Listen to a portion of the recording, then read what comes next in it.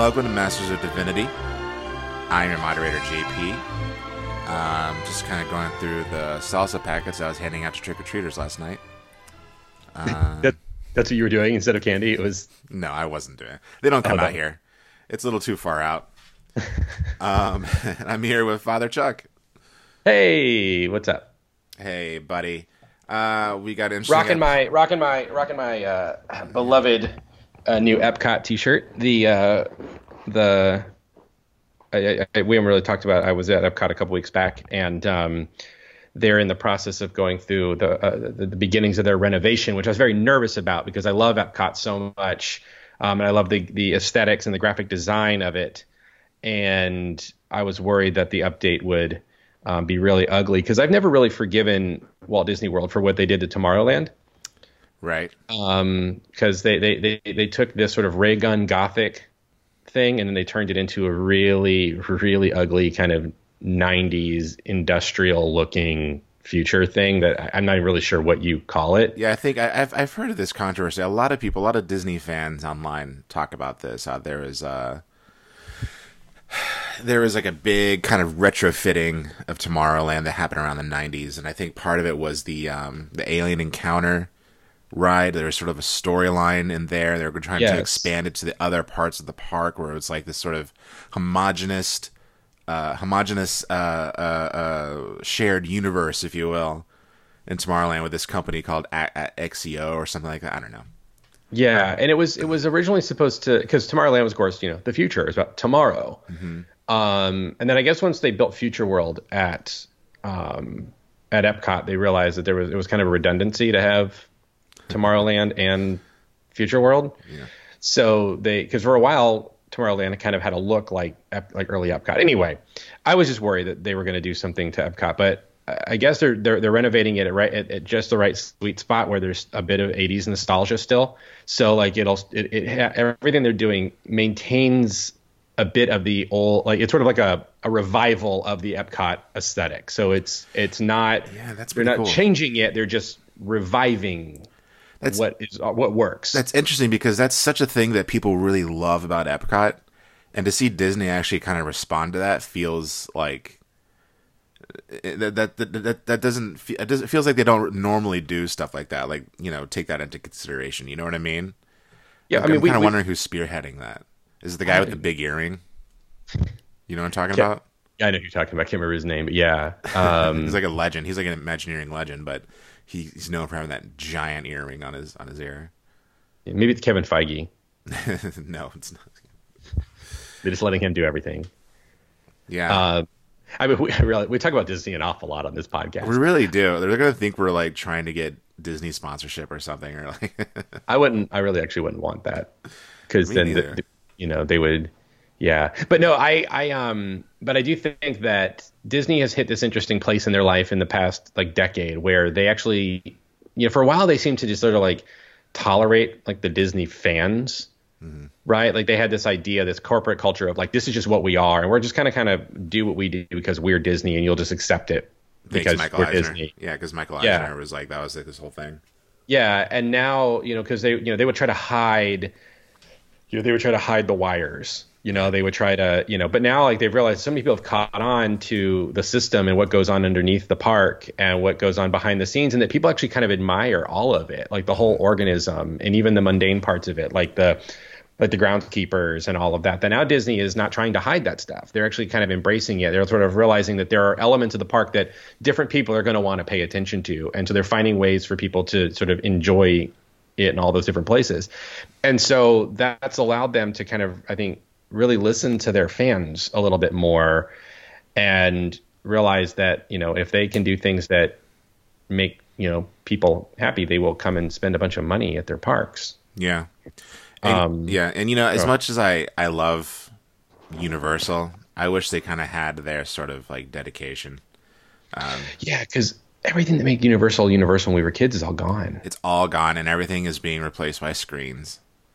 Yep. And as immersive and as really cool as the Harry Potter stuff is, like the coolest parts about Harry Potter isn't even the rides. It's just like going to the shops and the restaurants and like seeing people dressed up and like just seeing the immersive quality of it. Which is honestly like Galaxy's Edge. Oh, really? Oh, that's a Yeah. bummer. I mean, because the Millennium Falcon ride is a screen. You're in front of a screen. It's like a big video Right. game. Yeah, yeah, yeah. Standing in line for the Millennium Falcon ride is actually way cooler than the ride itself because Well, you're I on heard the Millennium Falcon. that ride that's coming out soon sounds really sweet though. Like Oh yeah, the Rise of the Resistance. that's definitely gonna have some screens, but also like I hear there's like you go into like giant hangars filled with stormtroopers and like that's what I've heard. Like it's gonna be a Yeah, mix of both. I'm curious about that. I mean, it's funny to me though that here comes Galaxy's Edge.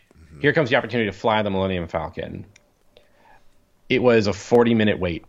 I got to ride that ride twice. I stood in line for 40 minutes twice to ride that That ride. seems like a really short wait for such an anticipated ride at a Disney World. Pandora has been open almost 3 years, Yeah. and Flight of Passage still commands lines of like 200 minutes long. Wow. Jeez. It's just kind of amazing to me that an Avatar themed world This is doing better than has, Star Wars. yeah, That's funny.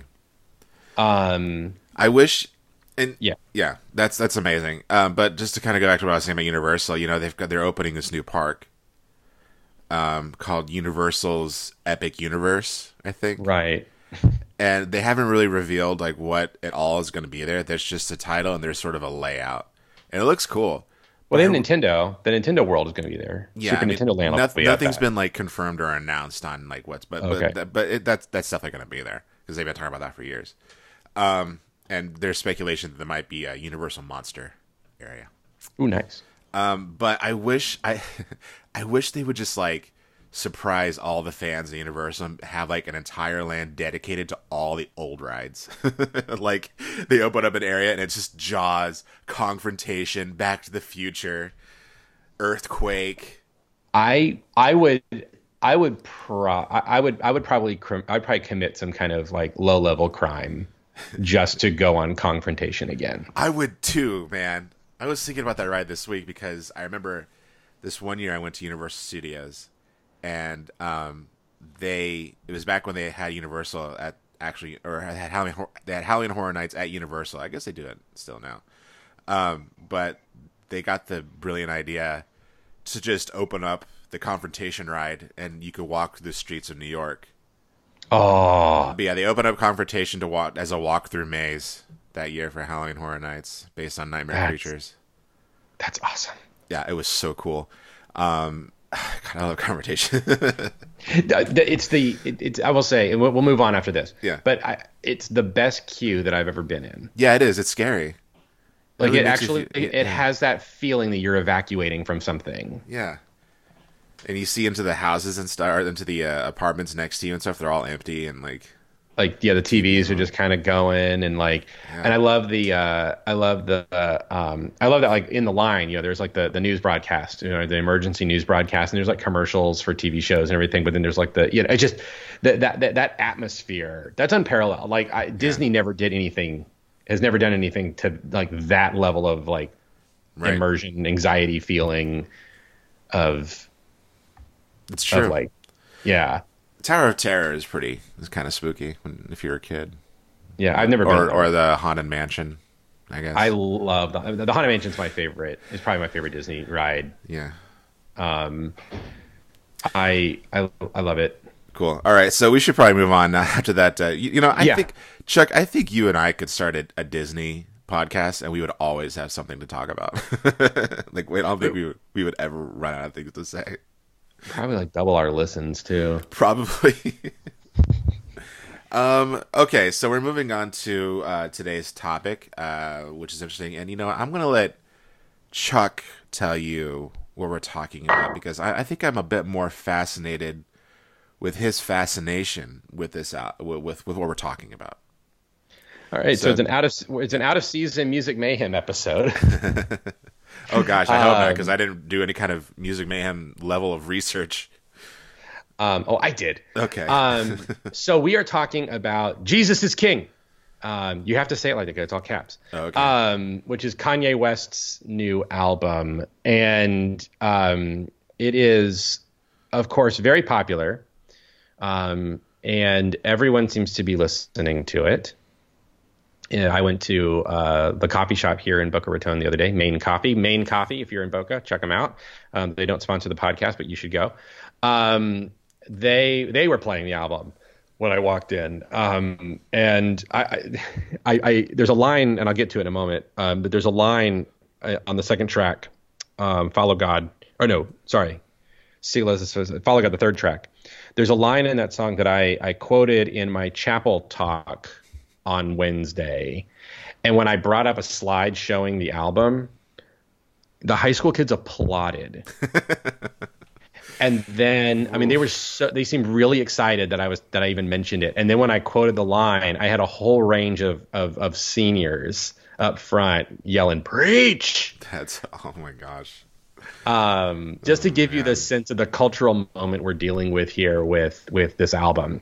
So the background is, so I'm going to say right now, the only Kanye West thing I've ever listened to prior to this album was his single "Jesus Walks." Oh, really? From the early 2000s, off of his College Dropout, his debut album. Kanye West is a celebrated lyricist. He is considered, he elevated hip hop. A lot of, when you're listening to hip hop these days, a lot of the conventions of hip hop originated with him. The use of auto-tune as an instrumentation rather than as a pitch correction is something that he was pioneering in terms of the hip hop realm. Even though Cher was the first one to really use it on Believe, but we won't go there. But yeah, so like I said, and big beats, like digital beats, and as people say, like chipmunked like soul tracks. So like taking like an old like 70s soul track and then like pitching it out so it sounds like the Alvin and the Chipmunks. Like that's a thing that you hear a lot in hip hop. He pioneered that. He is by and large considered a musical genius. There's a great episode of South Park that makes fun of that. But he is also a controversial figure. He suffers from bipolar disorder, and has gone back and forth on whether or not he feels he should take medication for that. And you can kind of, I guess, see that depending on what album he releases, like what state of mind he's in when he releases it. He is, of course, married to Kim Kardashian, and so they are a very high-profile couple. But Kanye has flirted with religion throughout his career, and apparently over the summer while being treated for his bipolar disorder, started reading the Bible, and he has said that he finally decided to sort of give in to this flirtation with Christianity that he's had throughout his life, and just decided to take the plunge. And so he describes himself now as a born-again Christian. And this album is the outgrowth of that. Interesting about it is that he was in the process of producing another album called Yandhi. And he either reworked tracks from that album into this or scrapped things entirely to produce Jesus is King. It was delayed a lot, which I understand, if you're a Kanye West fan, is something you're familiar with, is him delaying album releases. And he just sort of unexpectedly dropped it on midnight a couple weeks ago, like last week on Friday midnight or something like that.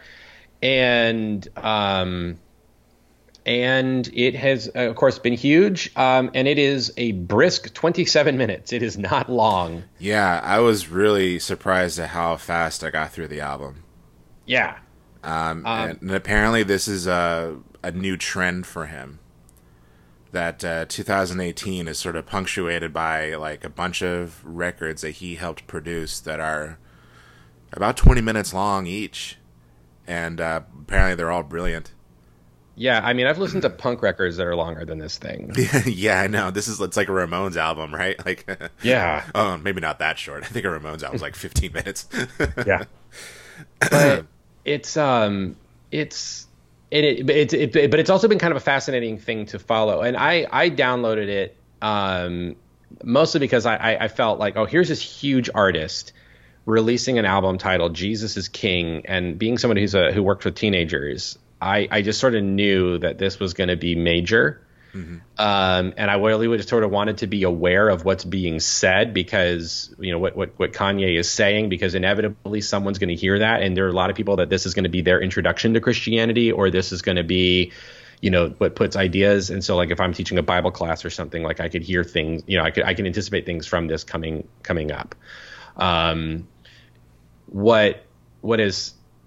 So we'll get into it a little bit more in depth. But what's been interesting is just the wider popular conversation that's come with the release of it. Of, you know, on one hand, people saying, is he really a Christian, or is he just doing this in order to make money? Is this a fad? Is this, you know, there's a lot of criticism about it, saying he's not a good person, and so, like, they don't trust his Christianity. Then there's others who are just saying that he might really be a Christian, that's fine, but the album's not that good.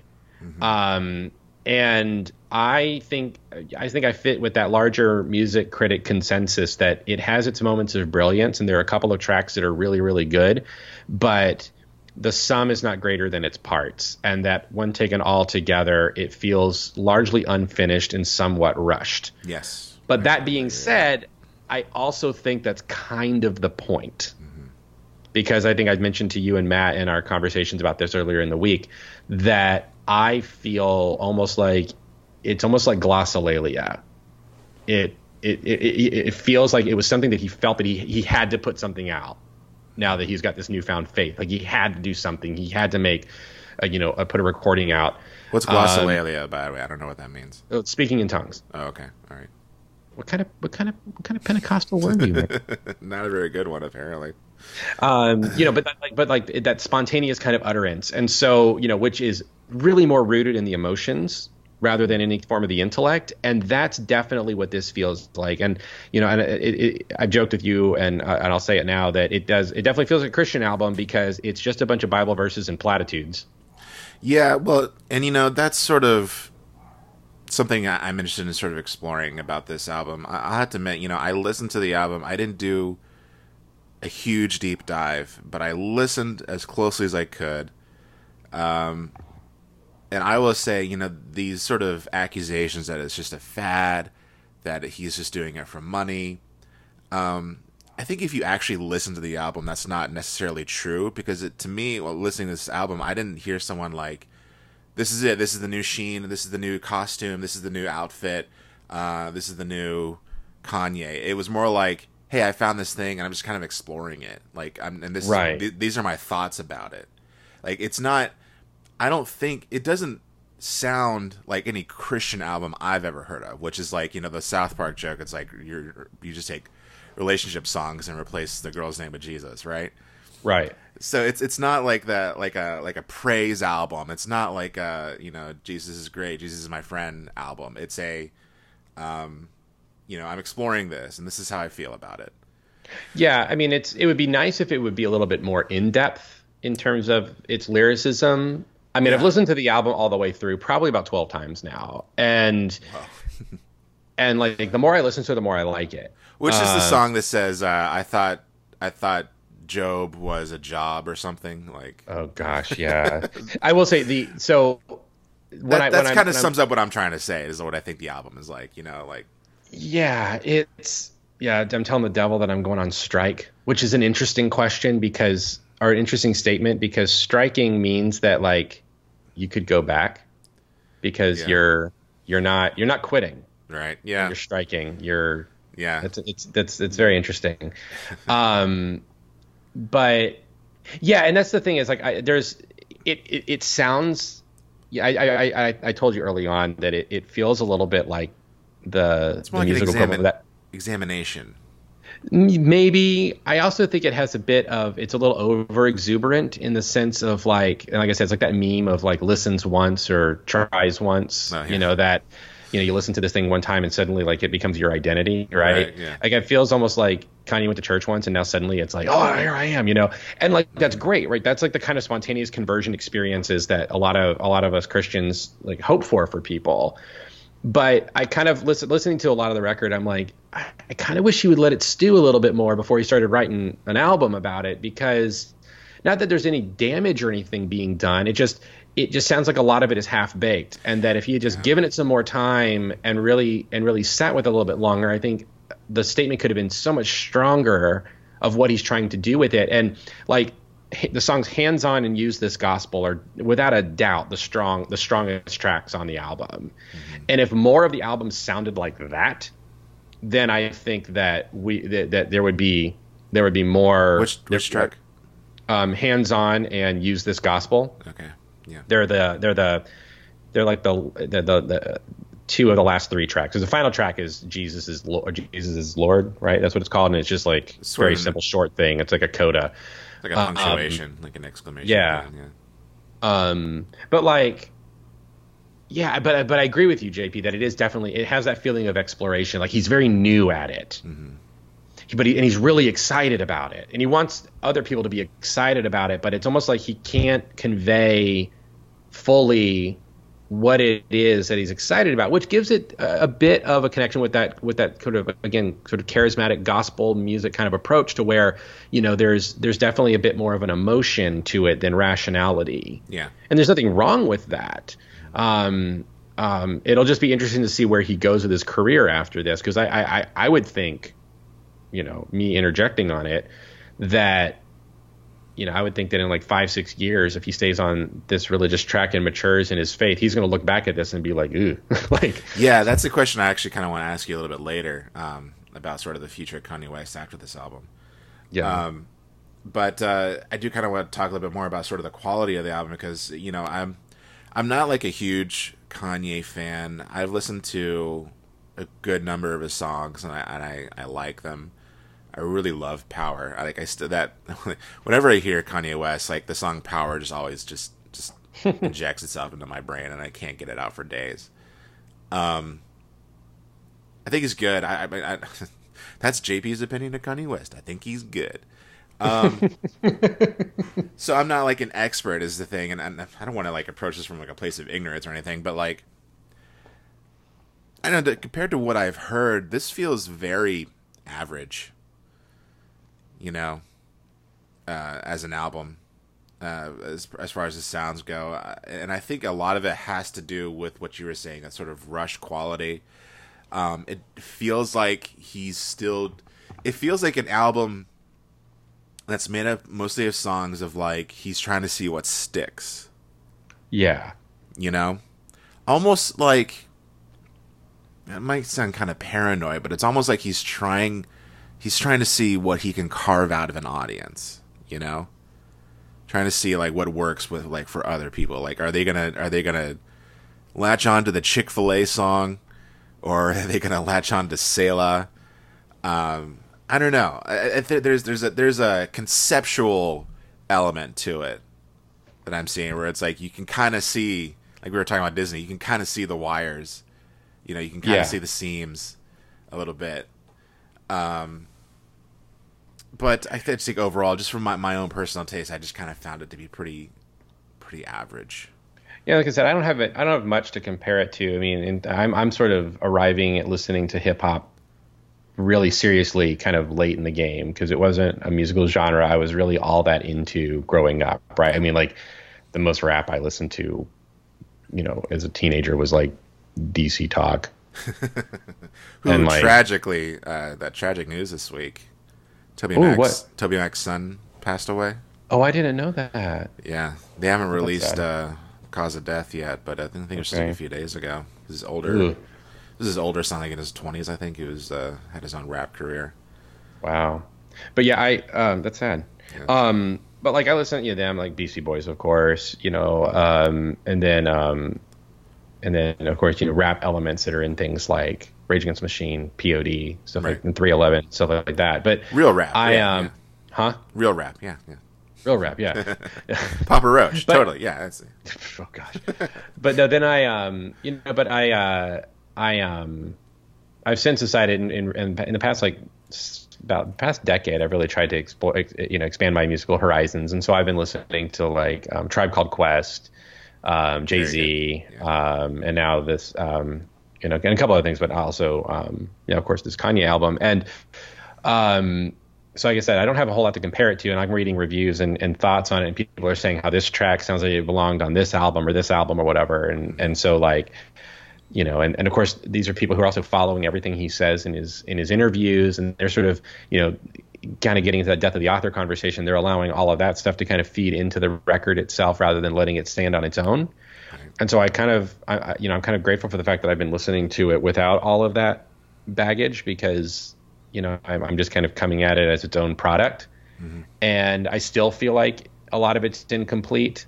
I feel like both Follow God, which is a song I also like off the album, but I feel like Follow God and Close on Sunday, also known as the Chick-fil-A song, that both of those tracks, they're back to back, and they both end with him yelling at the end just to stop the song, and it feels like you couldn't come up with an ending. Probably. And so, like, Follow God kind of makes sense because it's conveying his frustration, because he's repeating himself over and over, and it just ends on a note of frustration, and I get that. But Close on Sunday, with him just yelling Chick-fil-A at the end, was like clearly like he ran out of things to say. And can we just say that is? Do we want to talk about the Chick-fil-A song? It is both it is easily the most memorable song on the album. Yeah. And the worst. Yeah, it's silly. Like it feels purposely silly. But at the same time, like I was saying, I feel like it's him just trying to see who's going to stick to this song, and is this going to be my career? Like singing about Chick-fil-A and like going to Holy Land Experience. Is that going to be what Christianity is going to be for me? Right, there's an interesting bit right throughout the album. And other people have pointed this out, is that there is a capitalistic element throughout throughout a lot of the record, and this very sort of capitalistic, sort of big box megachurch Christianity, prosperity gospel kind of stuff has woven itself into it a bit. And, Chick-fil-A is a perfect encapsulation of, the sort of Christian bubble subculture that you and I grew up with. Yeah. You could go to your Christian bookstore to buy all your stuff, and you can go eat lunch at your Christian fast food restaurant, and go get coffee at your Christian coffee houses. The alternative evangelical lifestyle. Right. You go to your Christian arts and crafts store to decorate your house. You watch your Christian movies, and you listen to your Christian songs, and you wear your Christian clothes on your Christian skateboard. Yeah. So Chick-fil-A is sort of really kind of the last holdout of that, because like all the other stuff is going away. Yeah.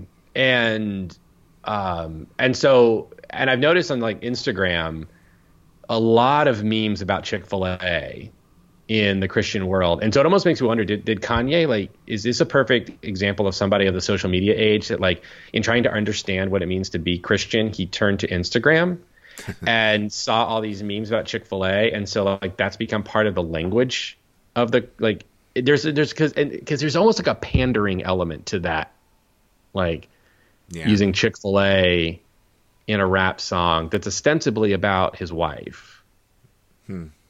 Which adds an interesting, because I get the sense that, Kim is not on the same trajectory as him. Probably not. And so the idea of, is he saying that like closed on Sunday, you're my Chick-fil-A, like you're closed off to like Sunday, to like the church thing? Yeah, because I mean, it's the whole saying about Chick-fil-A. It's closed on the one day you want it the most, which is on Sunday. Right. And she's saying you're my number one with lemonade. Yeah, which I can't help but hear a Beyonce reference in that. That's true too. Because Kanye sees himself. He sort of chased Jay-Z a little bit, right? He wants the status that Jay-Z has. I mean, what is he known? What is Kanye West mostly known for? Beyonce had the greatest album of all time. Right. Yeah. Right. And so, that song. There's elements of it that are very interesting when you listen, but it's so corny. I know. Yeah, it's just silly. Like, and it's like, it kind of feels like maybe he thinks he's being sort of punk rock. It kind of reminds me of punk, where it's like they sung about like drinking Sunkist and going to Taco Bell or whatever. You know what I mean? Right. But it doesn't mesh with the rest of the concept of the album. Like. If the Christian rap group LA Symphony, if they did a song about Chick-fil-A, or like Lecrae, who's like a famous Christian rapper, if he were to do a song about Chick-fil-A, or even Chance the Rapper, who sometimes he keeps his foot kind of in the Christian world. If he did a song about Chick-fil-A, like we would all be like, okay, like that fits, that makes sense, right? Like that's part of, there's a witticism and a bit of humor to some of these I think folks. even Childish Gambino, like if he would probably, Yeah. his lyrics are very pop culture-y and Yeah. But to have Kanye West, who's not, I just don't think he's known. Like Kanye kind of famously is sort of been criticized for not being self-aware yeah, and having like a sense of humor about himself that, he takes everything he does very seriously. right. And so it does have like a weird, seems out of character and just kind of try hard. Mm-hmm. Right. But like I said, it's easily the most memorable track from the album. Which is, I don't know, that could be like such a, I don't know, I can't gauge music audiences because I'm so not on the up and up at all. And it's like, part of me says like, dude, that's gonna so alienate your audience, but probably not. That might make it more popular. Well, and like there's so many evangelicals right now are just so excited about this record. Mm-hmm. Because there's this weird thing within evangelical Christianity, right, where there's this chasing of the pop culture acceptance, mm-hmm. while also like if you're a Christian band and you get pop culture acceptance, there's this attitude that like you sold out. Right. Unless you're Switchfoot. For some reason, Switchfoot got a pass.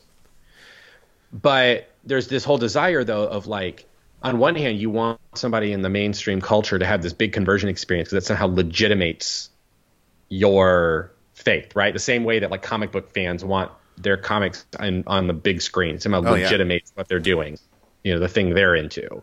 Mm-hmm. But then there's this weird bit where like the evangelical Christians also kind of distrust that conversion experience. Yeah.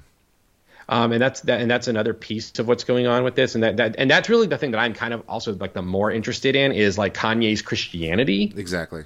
Yeah. It's the whole thing. Like that's something I always kind of criticize is they are evangelicals sort of repelled by Hollywood, and yet they want to be Hollywood.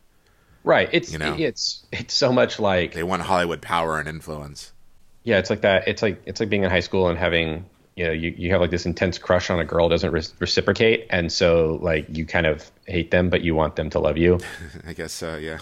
Like really insecure, nerdy guys know that experience. Yeah. Not that we were ever those kinds of guys, we were. It was a breeze. Women flocked to me. I had to tell them like, look, I got to study. I'm trying to get into Palm Beach Atlantic University. Listen, guys, I'm trying to maintain that GPA. I can't be. And also, by the way, 6 inches, please. Yes, keep 6 inch space. That's right. Respect my boundaries. Enough room. Leave room for the Holy Spirit. Exactly. But yeah, and then of course, right? There's this whole other, and the part that frustrates me and it makes me sad for Kanye, is all of the opportunists who are seizing on this moment. Yeah. Like let's assume, all right. Let's make an assumption that I think is a correct assumption. He had a dramatic conversion experience, right? Okay. This, of course, has coincided with some of his weird thoughts on politics and other things that we don't necessarily need to get into. Hey, quick question, real quick, before you get into it. Yeah. Unless you're going to talk about it, who did the conversion? Do we know? Like, what church did he go to? Which pastor? The story that he's told is that he while he was in the hospital being treated for something with his bipolar disorder, I think that's what it was. He was in some kind of treatment facility. While there, there was a Gideon Bible or whatever, and he read it. And as he was reading it, he was reading through it. He was like writing verses, trying to like writing them down to keep them in like just to keep them like for use in like future songs. And like creating rhymes and stuff based off of Bible verses. And through the process of doing that, he said it just kind of clicked with him. And he decided to turn his life over to the Lord. And then he got in touch with this pastor named Adam. I can't remember. And I can't remember the name of his church either. I didn't do the research. But it's a kind of. Is it a evangelical kind of church? It's a kind of evangelical church, yeah. But not really. It's not, actually, I take it back. No, it's not. It's an evangelical church, but it's it's more of a Pentecostal type church. It's not one of these like Brooklyn. It's not like a high priest, Justin No, Bieber. no, it's not one of those, which surprised me. I would have fully expected that to be the case, but no, it's fairly conventional kind of church. But I think the pastor, I have to look up his name, but the pastor is kind of a bit of a health and wealth type dude. Okay. And he sort of shepherded him through the process. Also, apparently also contributed some lyrics to the album. Oh, of course. To help Kanye, be a little more accurate in his theology or whatever.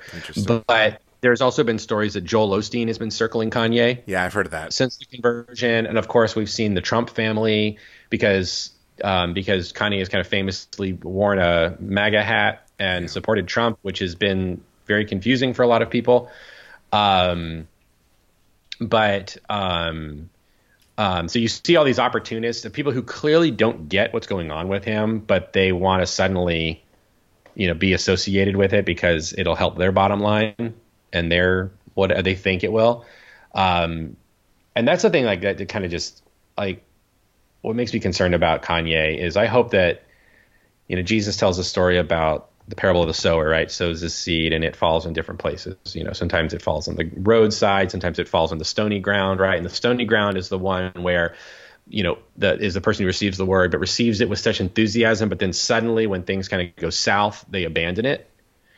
And I worry that that we could see that with him, that like he's got this great zeal and this legitimate, amazing thing has happened. But then the worst elements of the church have seized upon him. Mm-hmm. And that the better parts of the church, like the church that could really be in a position to help encourage him and shepherd him properly through the early stages of his faith, they're the ones that are like criticizing him and like not sure of it, right? Like I think of like the Apostle Paul. When Saul of Tarsus had his conversion experience, he had it sort of on his own, and he had Ananias come and kind of walk him through what needed to happen. And then you read in the book of Acts that the church didn't trust him, and they didn't trust his conversion experience because he had been a persecutor of the church, and so they didn't trust him. And when he would try to show up at churches, they would like run from him or reject him because they were, they still didn't trust that this was going to happen, or that this was legitimate. They thought maybe it was another thing that he was doing to try to root out the Christians. Right. And it took someone like Barnabas, whose name means son of encouragement, to step up and to really just like vouch for him and kind of encourage him and maintain, his course. And Paul himself later says that he spent 3 years kind of in the wilderness figuring this stuff out before he made another reemergence because the church had rejected him so strongly.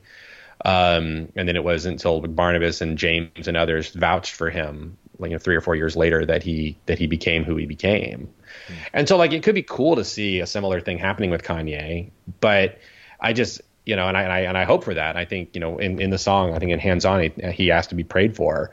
And I think it's important to pray for him, but also to pray that like these really awful opportunistic elements within the Christian world don't really latch into him too much, that he's sort of protected from that, because I can't imagine anything worse to a new Christian with a bunch of money and a bunch of fame to then like have Joel Osteen grab a hold of you. Yeah. Right. I mean, if you want to kill any legitimacy you have. Yeah. And, it's kind of funny. You said you're kind of feel sorry for him because of what might be happening. You want to know who I feel sorry for right now, Chuck? Justin Bieber. Oh, right. Because this kind of puts him on the chopping block, right? Like, because he was supposed to be the high profile evangelical. Yeah. Now it's Kanye. Oh, you can't compete with that. And I mean, hearing these names, I just couldn't help but, acknowledge, that there's an interesting, I want to say, like, it's kind of how interesting is it that like a white pretty boy becomes a Christian or like really embraces his Christianity, and we're just sort of like, okay. Yeah. But a black man does. And now it's like, what an interesting reversal of the past. But right. That also got me thinking about the response that we're getting from some quarters of the Christian world that seem pretty consistent with some of the race issues that happen within elements of Christianity, particularly the evangelical Christian world, where there's this attitude of like black Christianity is not legitimate Christianity. Right. Like black evangelicalism is sort of its own thing, and it's it kind of, it's less civilized. there's still like that element of like, those people and their worship and what they do over there. And, Yeah, just I mean, yeah, just and we all don't the take it arguments about Martin Luther King and stuff, Yeah, and they just don't take it seriously, right? Like you just don't take Black Christianity as seriously in the white evangelical world, which is something that they have to come to terms with in the white evangelical world, and just seem to be completely ignorant of. But because I think that the people who are criticizing Kanye's conversion are some of the same people who would hold those attitudes of like, like the black church is the black church. It's right. It's sort of, until they kind of come into our world, they're not like, it's the thing I've talked about Relevant Magazine over the years.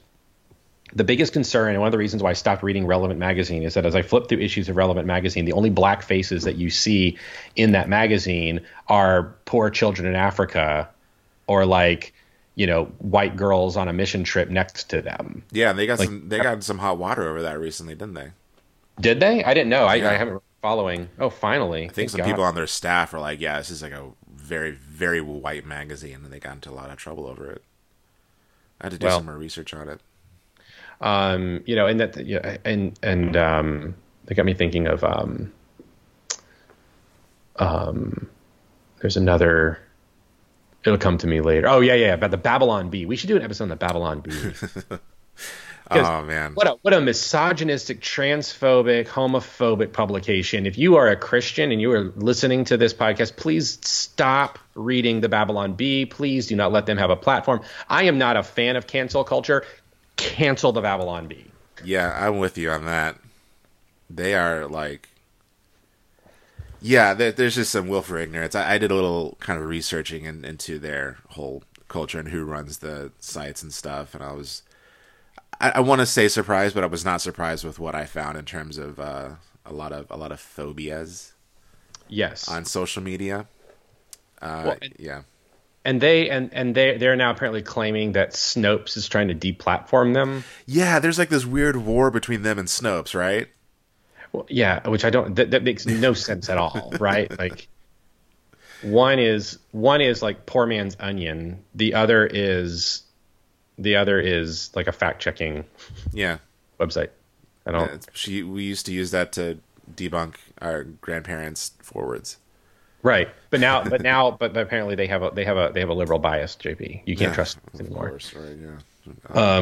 Because you paint the bullseye around the target now, and then when somebody points that out, they're like, oh no, you're willfully ignorant. But anyway, yeah, no. So so this is this whole thing is just a fascinating conversation, and I'm so frustrated with the haters about Kanye's album because like I feel almost like this album. When you say haters, yeah.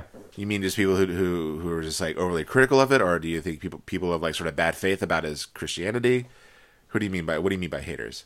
Yes, okay. That's what I mean. Right. People are bad faith about his Christianity. People who are overly critical of the album because they're like it's not like it's either not religious enough or it's not the right kind of religious. Like I feel a little bit like when the Ghostbusters reboot came out, right? Oh boy, here we go.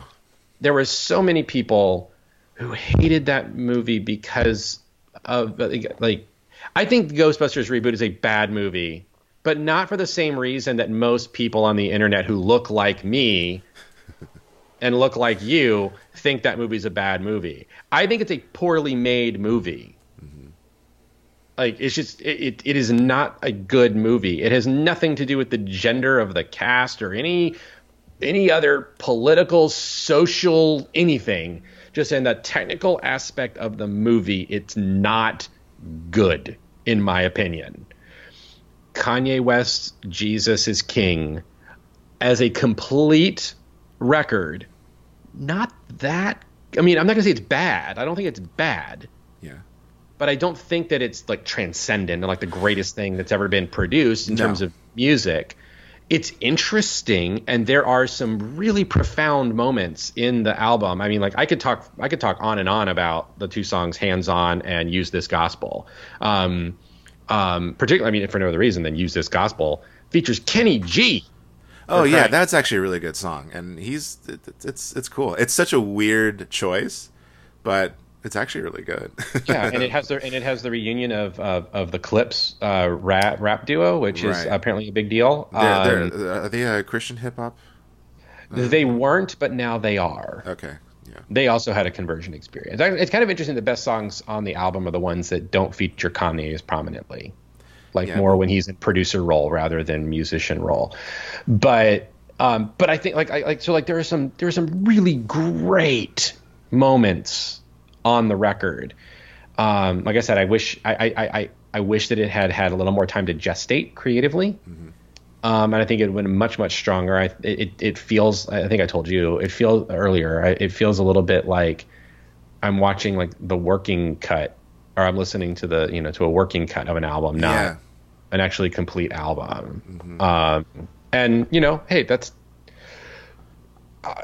if you're gonna. I mean, if like Kanye is gonna make something, and even his like mediocre or average type stuff is better than almost anything that I would produce or anyone else would produce on their best day. So like if this amounts to sort of average for Kanye, like that's still a testament to his talent. Like it's a very interesting piece of music that I think I think people should listen to. Like it's just because of what all is entailed inside of it in terms of our culture, and especially as Christians, is our culture.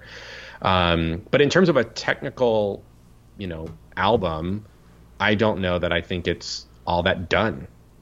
Well, what is your favorite track on the album? It's a toss up for me between Hands On and Use This Gospel. Yeah. And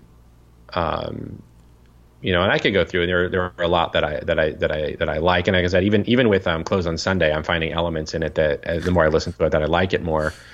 Are you sure it's not just that's not just you're not just being held hostage? This is not Stockholm syndrome. I don't think it's Stockholm syndrome. But I think because like Hands On, I mean, just I was just listening to that before we started recording. There's some raw honesty in that song. That's the one where he says that like the Christians will be the first to judge him. Yeah, and that's what it's kind of been going through my head as we were talking about his critics and stuff. I'm like, he kind of knows what he's sort of going to be facing, is that people are his biggest critics are probably going to be Christians. Yeah. And that he's kind of preparing himself for it. It's kind of interesting that it's in the album. So it's like it's also kind of a sort of a way like, well, if I do it first, they probably won't do it. Like, right. Or if I do it first, it won't affect me when they eventually do it. Yeah. And then I what I love about Use This Gospel is, of course, like the Kenny G part. Both of the what is it? Pusha and No Malice, the two Clips artists, like their verses are really good. And just I think that one's the strongest in terms of its sound. Just a simple piano, and then the auto-tuned. Right. I'm trying to figure out if that's Kenny G's saxophone auto-tuned playing throughout the background, or if it's someone's voice. I don't know. But that's good. And then what's the one? I'm trying to remember. There's one where Kanye himself actually sings, and he like shreds his voice to sing this track, and it actually is kind of strong. I'm gonna pull it up. Let's see. I'm looking at my desktop over here where I have it. I think it's Everything We Need. Is the one where he just like he himself actually sings, and because like he doesn't have the strongest voice, like he's singing something that doesn't really work with his range, but that actually makes it really like emotionally raw. Mm-hmm. And again, like I think the other thing too is if you approach this record more from the emotion he's trying to convey rather than the content, like any kind of statements that you're looking for, it's stronger when you realize that this is more like a Pentecostal like outburst rather than like a measured kind of like traditional understanding of a piece of art. It's Have you watched more spontaneous than that. Have you watched any of his Sunday service performances? No, I haven't. The choir he uses is like really good, especially on this album. Yeah, I think some of the best parts of this album is a lot of the use of the choir. Yeah, and that's another thing I'm a little concerned about. I'm a little concerned about him having a church service. Yeah. Like, dude, you're too new to this to be having a church service. It feels like, I think it's just like a concert that's dressed up as a church service, which is, I mean, I guess that's most. I don't know if I'm not going to say that. I mean, I'm a very traditionalist guy, and I don't want to make enemies with other denominations that we're kind of already sort of critical of on this podcast. Is all I'm saying. Hey, look, man, you can say it, right? Like Jesus told us to gather together, and the church for 2,000 years has gathered together to share a common meal, right? That's, and even Paul says, when you gather together, this is what you do. And, we weren't really told to get together and have a rock concert with a fog machine with like Bible study attached to the end of it. Yeah. But see, Chuck understands. I understand. I trust that you all understand as well. But so what are your, I mean, I've done a lot of talking, JP. What are your, how many times have you listened to it? I listened to it once. Oh. But I listened to a couple songs repeat just to kind of hear the lyrics. Okay. But I just, like I said, I just found it to be average, and I guess I don't have too much to say about it because I'm just not like a big Kanye fan. The music didn't really affect me that much. I thought I saw some flourishes of what was sort of well done. Like I said, the choir use in some of the songs are really, really great. Close on Sunday is a silly song. I find it to be a little embarrassing, frankly. But who knows? It might become like a cult classic, I totally could see it. I totally could see it becoming a cult classic. Yeah, I could just see like youth groups going to karaoke and singing that. You know what I mean? Like, it's the Gen Z's new dabbing. Like. But I just think overall, not really necessarily for me. I think it's interesting that it is sort of approached as more of an examination of what he's experiencing through Christianity. What was a song where he talks about like yelling at his chauffeur, yelling at his dad? That's Selah. Selah, yeah, I like Selah. That one kind of stuck with me. That felt a bit more traditional in terms of Kanye, right? Like, yeah. Where he says, I'm not mean, I'm persistent. Is that what he says? I think so. Something like that. But yeah, no, that's. Yeah. So I think it's, so like, I was kind of, I was going into it sort of thinking, okay, this is going to be, we talk about this all the time. We even sort of joked about it earlier. Christian music being sort of an alternative to what the secular things you're already into. When you become a Christian, you get rid of the secular things and you buy the evangelical alternatives. And I was afraid that was what this album was going to be, but I was really surprised. No, this is someone just sort of genuinely reflecting on what he's experiencing and what he's learning. And I think a lot of sort of the half-bakedness is probably from the fact that he's so new to it. Yeah. And it also mentioned a lot of reviewers have compared it to Bob Dylan's "Slow Train Comin'," which was the record that Bob Dylan released after he became a born again Christian in the 70s. Ah, okay, I haven't heard that. And kind of interesting that and this is something worth probably discussing at some point, is that when mainstream artists become Christians, their album sales plummet. Oh, really? Which reinforces this idea that we're a persecuted faith, of course.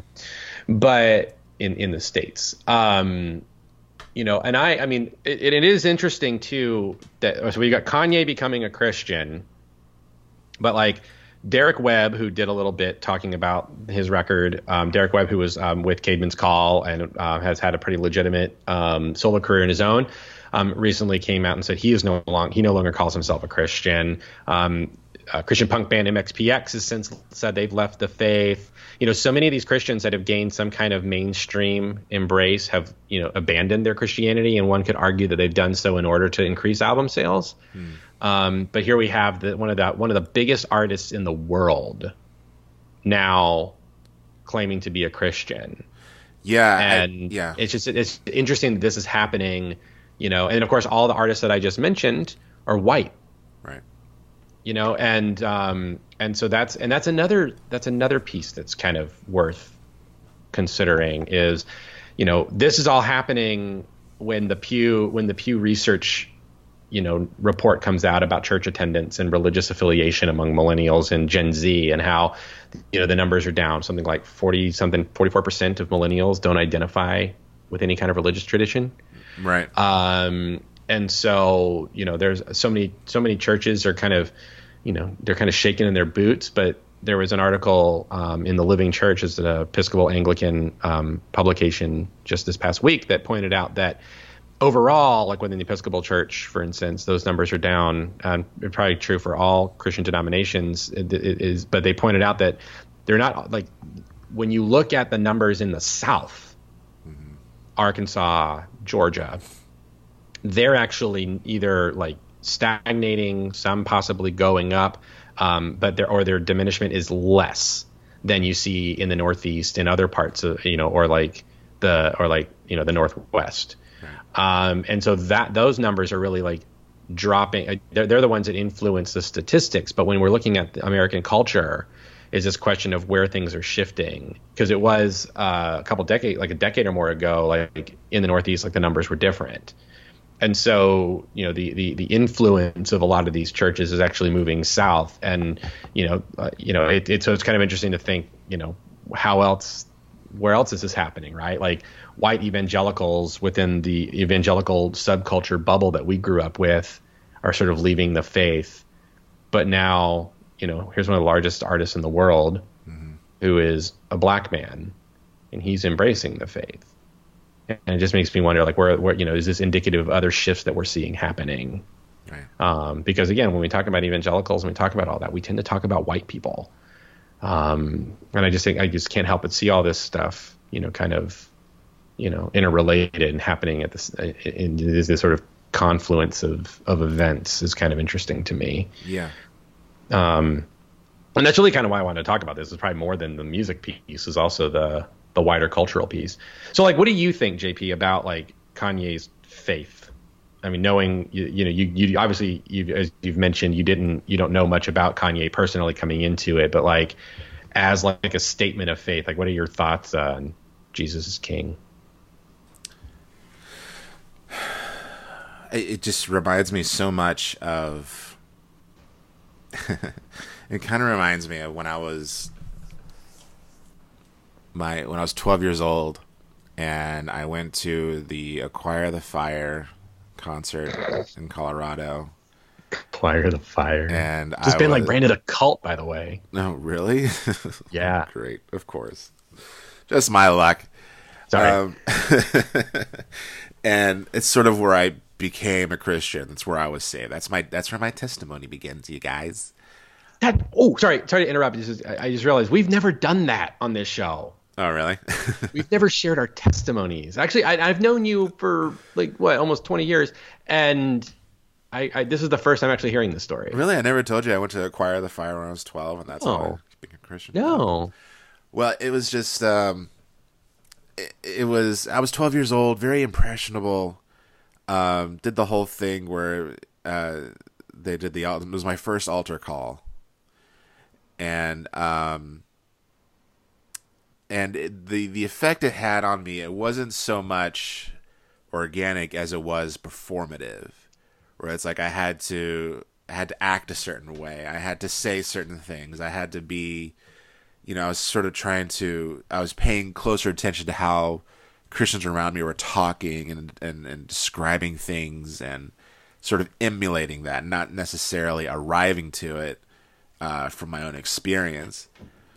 And it's sort of a overzealousness, I could say, because you're really excited about this new way of thinking, And I think that I feel like that's sort of what he's experiencing, and I think that this album is sort of a reflection of that sort of that sort of excitement, that high, where like you feel like your life is completely changed, and he's sort of examining how it's making him feel and what he's going through while that happens.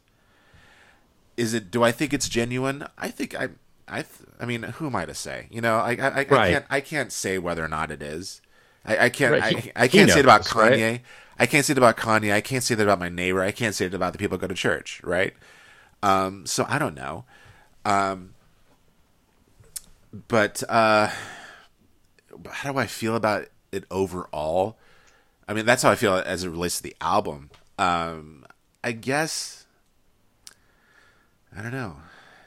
Just it could happen to anybody. Yeah, it's our culture. It's American culture. You know, Western Yeah. society and Christianity. Christianity dominates Western society. As much as Fox News doesn't want you to believe that, they think the Muslims are taking over. They're not. The Christians won.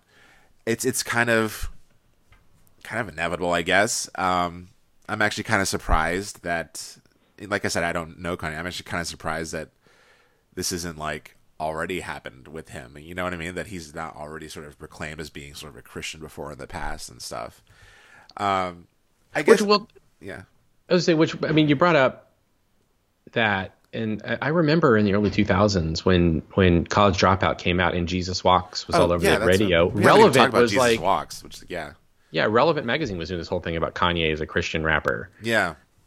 Anyway, sorry, So, go ahead. But I think it's also sort of the timing of sort of this. It's not so much him becoming a Christian, and it's also like the timing of it happening a year after like he wore the MAGA hat.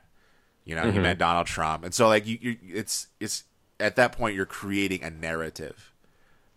Right. You know, is he going to the other side? Is that I think that's sort of the sensationalism surrounding it.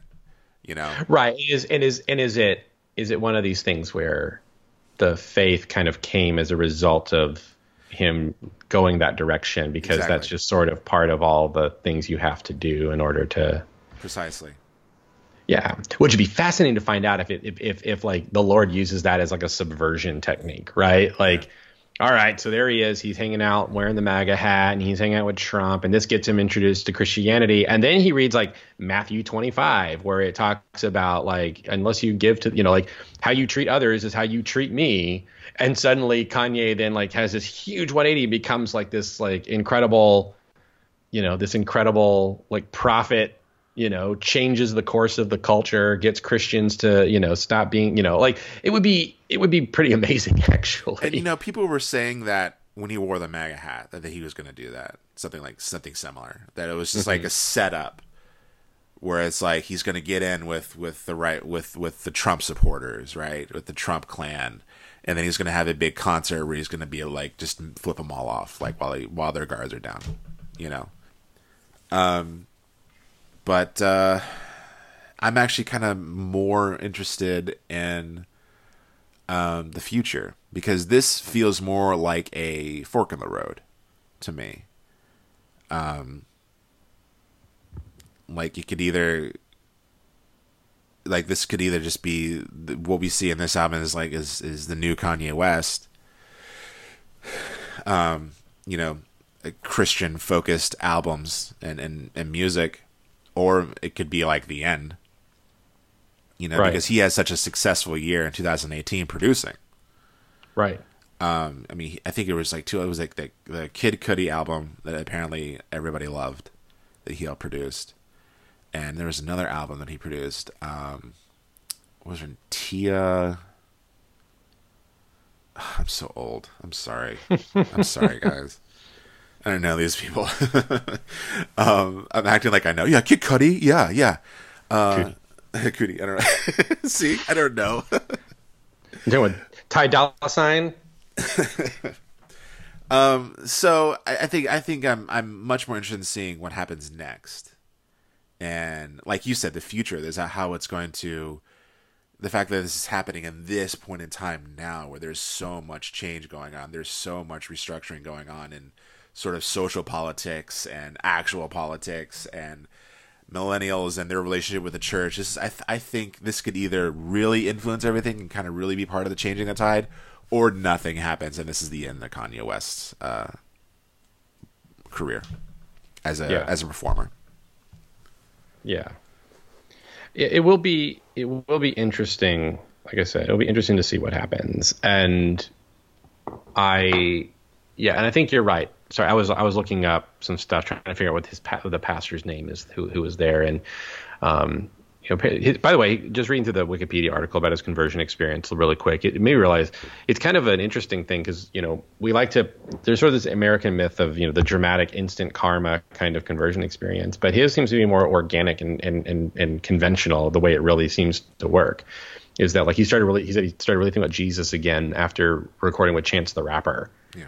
And then started, and then after that started, having these, then he had this dramatic conversion experience after like reading the Bible and stuff. But, yeah, well, in talking about his success, what's also interesting is he's apparently now going back and rewriting his previous tracks to remove swearing and other objectionable things from it. Yeah. Oh man. So okay. he's yeah. Oh. Which, I mean, you got to admit, right? It's got to be. I mean, so like if you become a born again Christian, but you still got to make a living, right? Like, and your living is to go out on concerts and perform these songs that people have loved, but like they don't reflect who you are and your values currently. I mean, but it is also kind of has a bit of a George Lucas element to it. Yeah. Oh, geez, that never works out. I that's really weird. Yeah. And there's also it's called like New Body or This Body or something like that. There's this track that was like people were really looking forward to because it was him with Nicki Minaj that he was recording for Yandhi, and then he decided to try to rework it as a song about baptism and like being born again. And Nicki Minaj is just like, I'm not doing that. Because there's a leaked version of it out there, and I've seen the lyrics, and yeah, it's not it's not a song about baptism. Wow. And as Nicki Minaj had put it on there, and it's actually quite vulgar. So that's also going to be that's going to be an interesting thing to do. It almost makes me wonder if like Kanye would be better off pulling like a Prince and like changing his name and sort of restarting his career, and under this new persona, and just sort of letting the other thing go. Right. But yeah, we'll see. I think a lot of people though are anticipating that like in a year or two, he's just going to come back as Ye and just like be raunchy and all that stuff again. Do you think that maybe the reason why it's not necessarily like I kind of see it as average. I know you really like it, but do you think that maybe it's not getting those high levels because he's kind of going into territory that's sort of proven to be like, if you go into this territory, your quality will actually diminish considerably. Like maybe he's trying to figure out like how to make a Christian album actually work. You know what I mean? Like, even though I know that there are Christian bands and Christian albums that you really like and that people will really like, but it's like kind of for the most part, there's this sort of acceptance that for the most part, Christian media is not that good. Right. It is few and far between where you encounter Christian artists that seem to be that they're trying to pave new ground musically instead of just retreading what's already popular on the radio and was popular like a year or two before.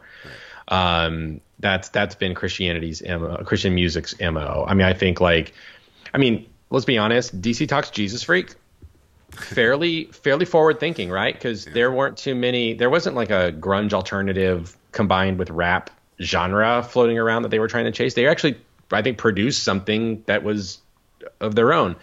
But yeah, for the most part, it is sort of kind of rough around the edges. Yeah, and it's always it's sort of the rose art. Yeah. You know what I mean by that? It's the rose art version of what's out there, because there's a meme that's like how I know my parents didn't love me, and it just shows the rose art logo. Because like rose art is sort of the poor alternative to like Crayola. In terms of crayons and things. Exactly. Well, art supplies, and so so Christian music kind of has that that rose art quality. It's like it's just as good.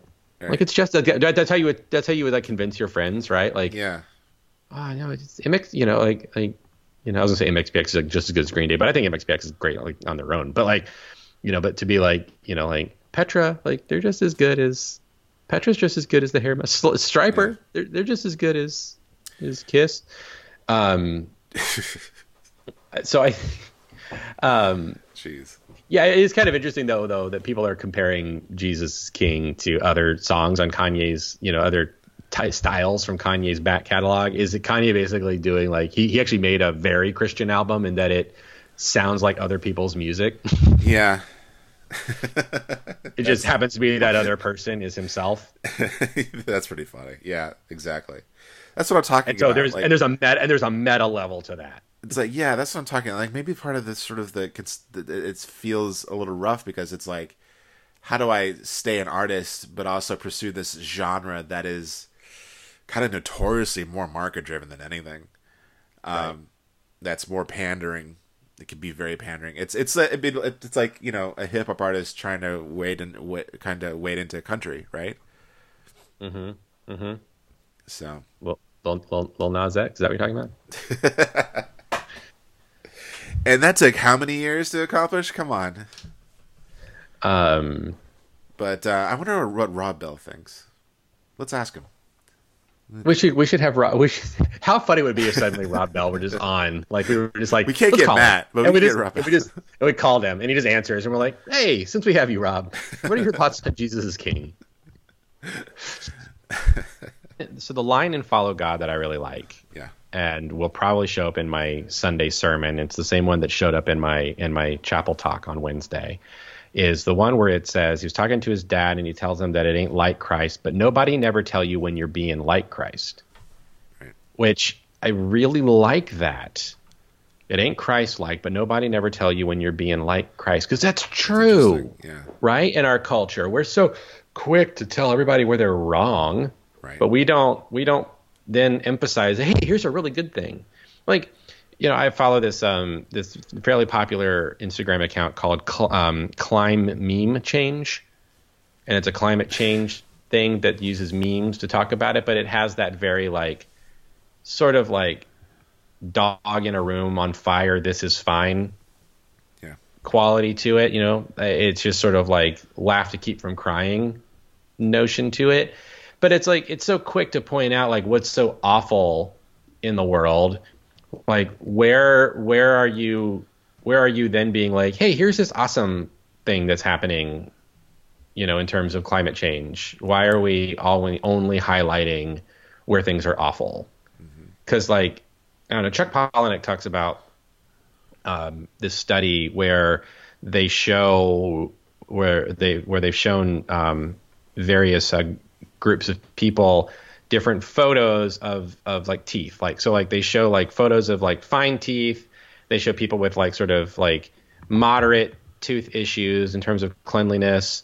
And then they show people with photos with the worst teeth, just awful, whatever. And they track how that influenced people's oral hygiene. And they found that the first two groups, they saw good teeth and they kind of improved their oral hygiene. The ones who saw they kind of also whatever. But the people that were shown egregiously awful images, they just gave up because it sort of put it in front of them that the task was too daunting and there was just sort of nothing to And so I wonder about that kind of stuff in our culture. And so the fact that Kanye pointed that out, quick to tell, nobody never tell you when you're being like Christ.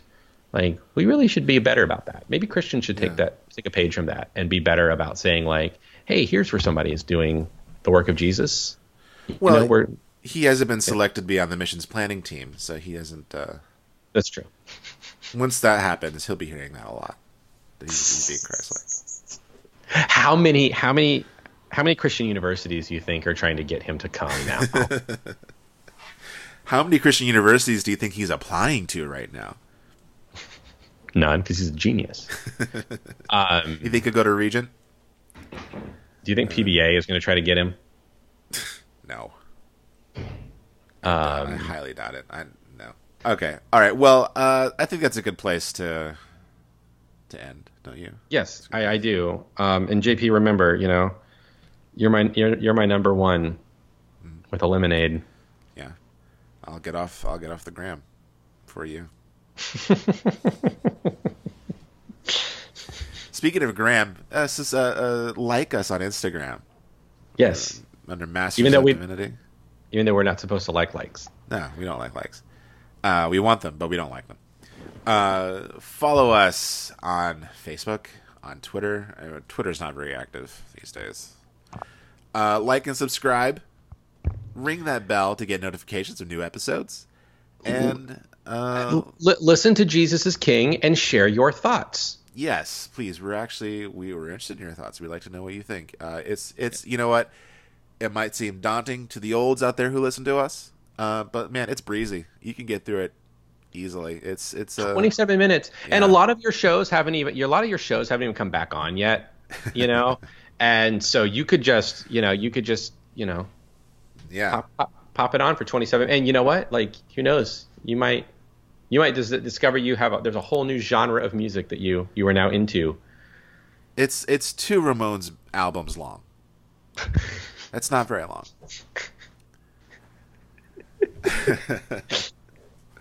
But it's yeah. Go out and listen to it. Let us know what you think. Yeah, do that. Chuck, how was your Halloween, by the way?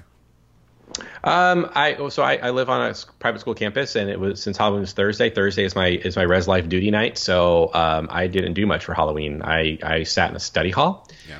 And I sat with people as they handed out candy, because they do trick or treating here on the campus, which is kind of fun with the little kids here. So I got to see my boys in their pirate outfits do their trick or treating. But during the school day, they come to school in costumes, and they do like a big parade with the little kids. And I got to see all the high school students in all their various costumes.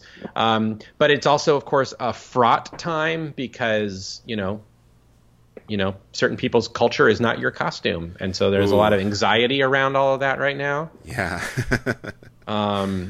So yeah, but you try to see some creative stuff. I was really impressed with 2 students in the high school, one who dressed like a priest and another who dressed like the Pope. And I had them both give me blessings. That's great. Yeah. Did you see the photo of Matt and his kids? I love that he climbed up. Like, yeah, he was Spider-Man. Miles Morales Spider-Man was Bond, and Bella was Spider-Gwen, which was just wonderful. Adorable. It's amazing. What's really funny is, like, I look at that photo, and the first thing that occurred to me is, like, Bond was like, "Can I get up on the ledge too?" And there was probably 5 minutes of, "No, Bond, you can't get up the ledge with Daddy. Only Daddy can get up the ledge." Yeah. Well, and I have to say, Matt, because of his like police training and stuff, like, Matt has the physique that he could wear that Spider-Man costume. Like, I would be Spider-Ham.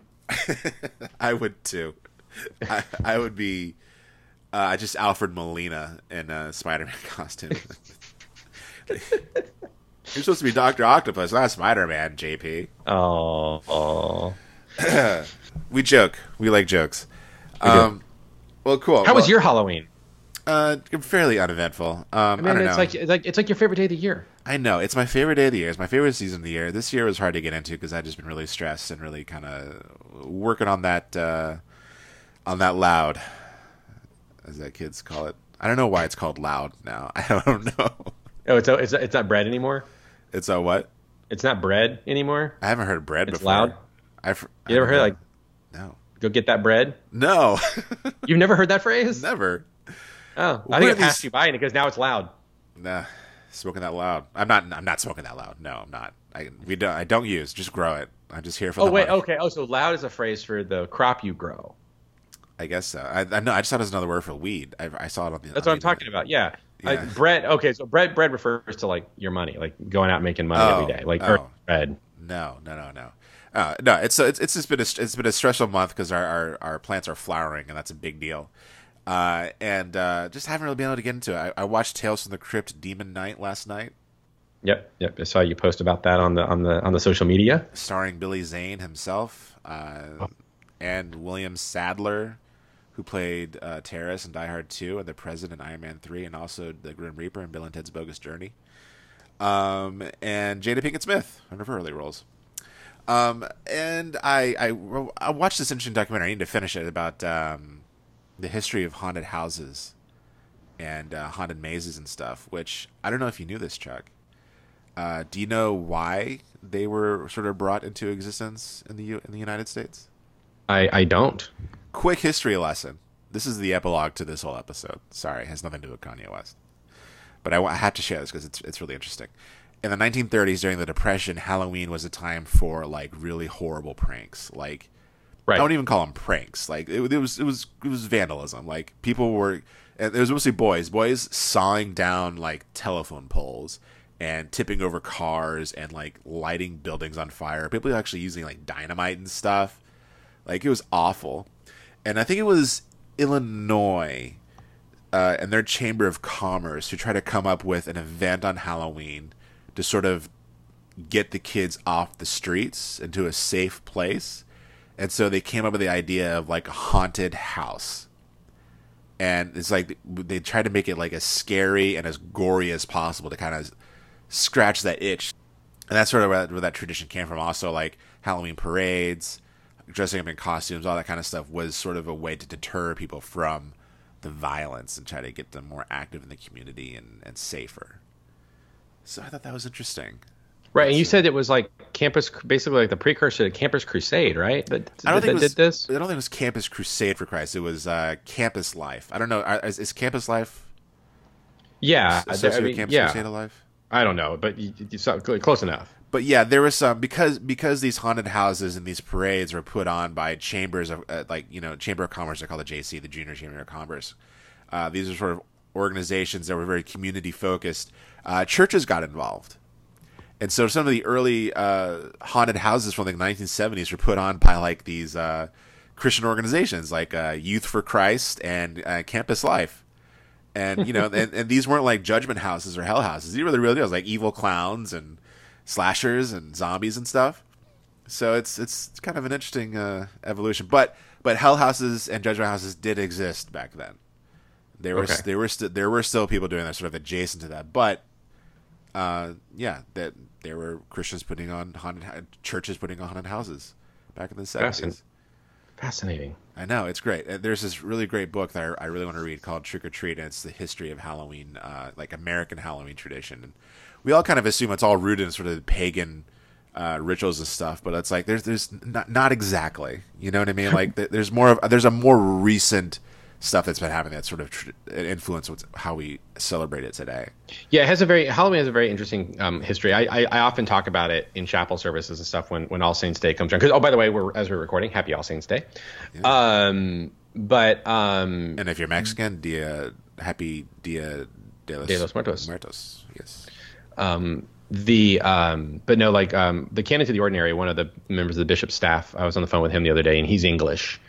And he was saying, like, oh, yes, Father, this is all, I'm not going to try to do a terrible impersonation of John Tidy. Anyway, he was saying that it's, it's new to him because they don't have this in England. Yeah. Right. Yeah. We sort of assume it's a universal thing. It is not. It's very American. It is. But weirdly, it's also quite popular in Japan. I understand now. Oh, really? That like we sort of exported, like we've exported it and like Xmas. That's my term for capitalistic Christmas. Yeah. We've exported that over to Japan. That's interesting. Huh. Yeah. Cool. But if you read that book, I'd be curious to learn more. I would too. I want to share of your knowledge with us. Yeah. I definitely want to learn more about sort of American Halloween and not this. I mean, I know there's like a lot of stuff that's sort of rooted in pagan ritual and stuff, but it's not so direct. A lot of it comes from just sort of like the Depression era and communities trying to like come together and trying to sort of deal with all the horrible things happening in the world, Yeah. So I thought that was very interesting. And cool. Yeah. So anyway, that's all the time we have. Thank you so much for listening. Join us again next time. Have a wonderful week. Good journey. Good journey. Chick-fil-A.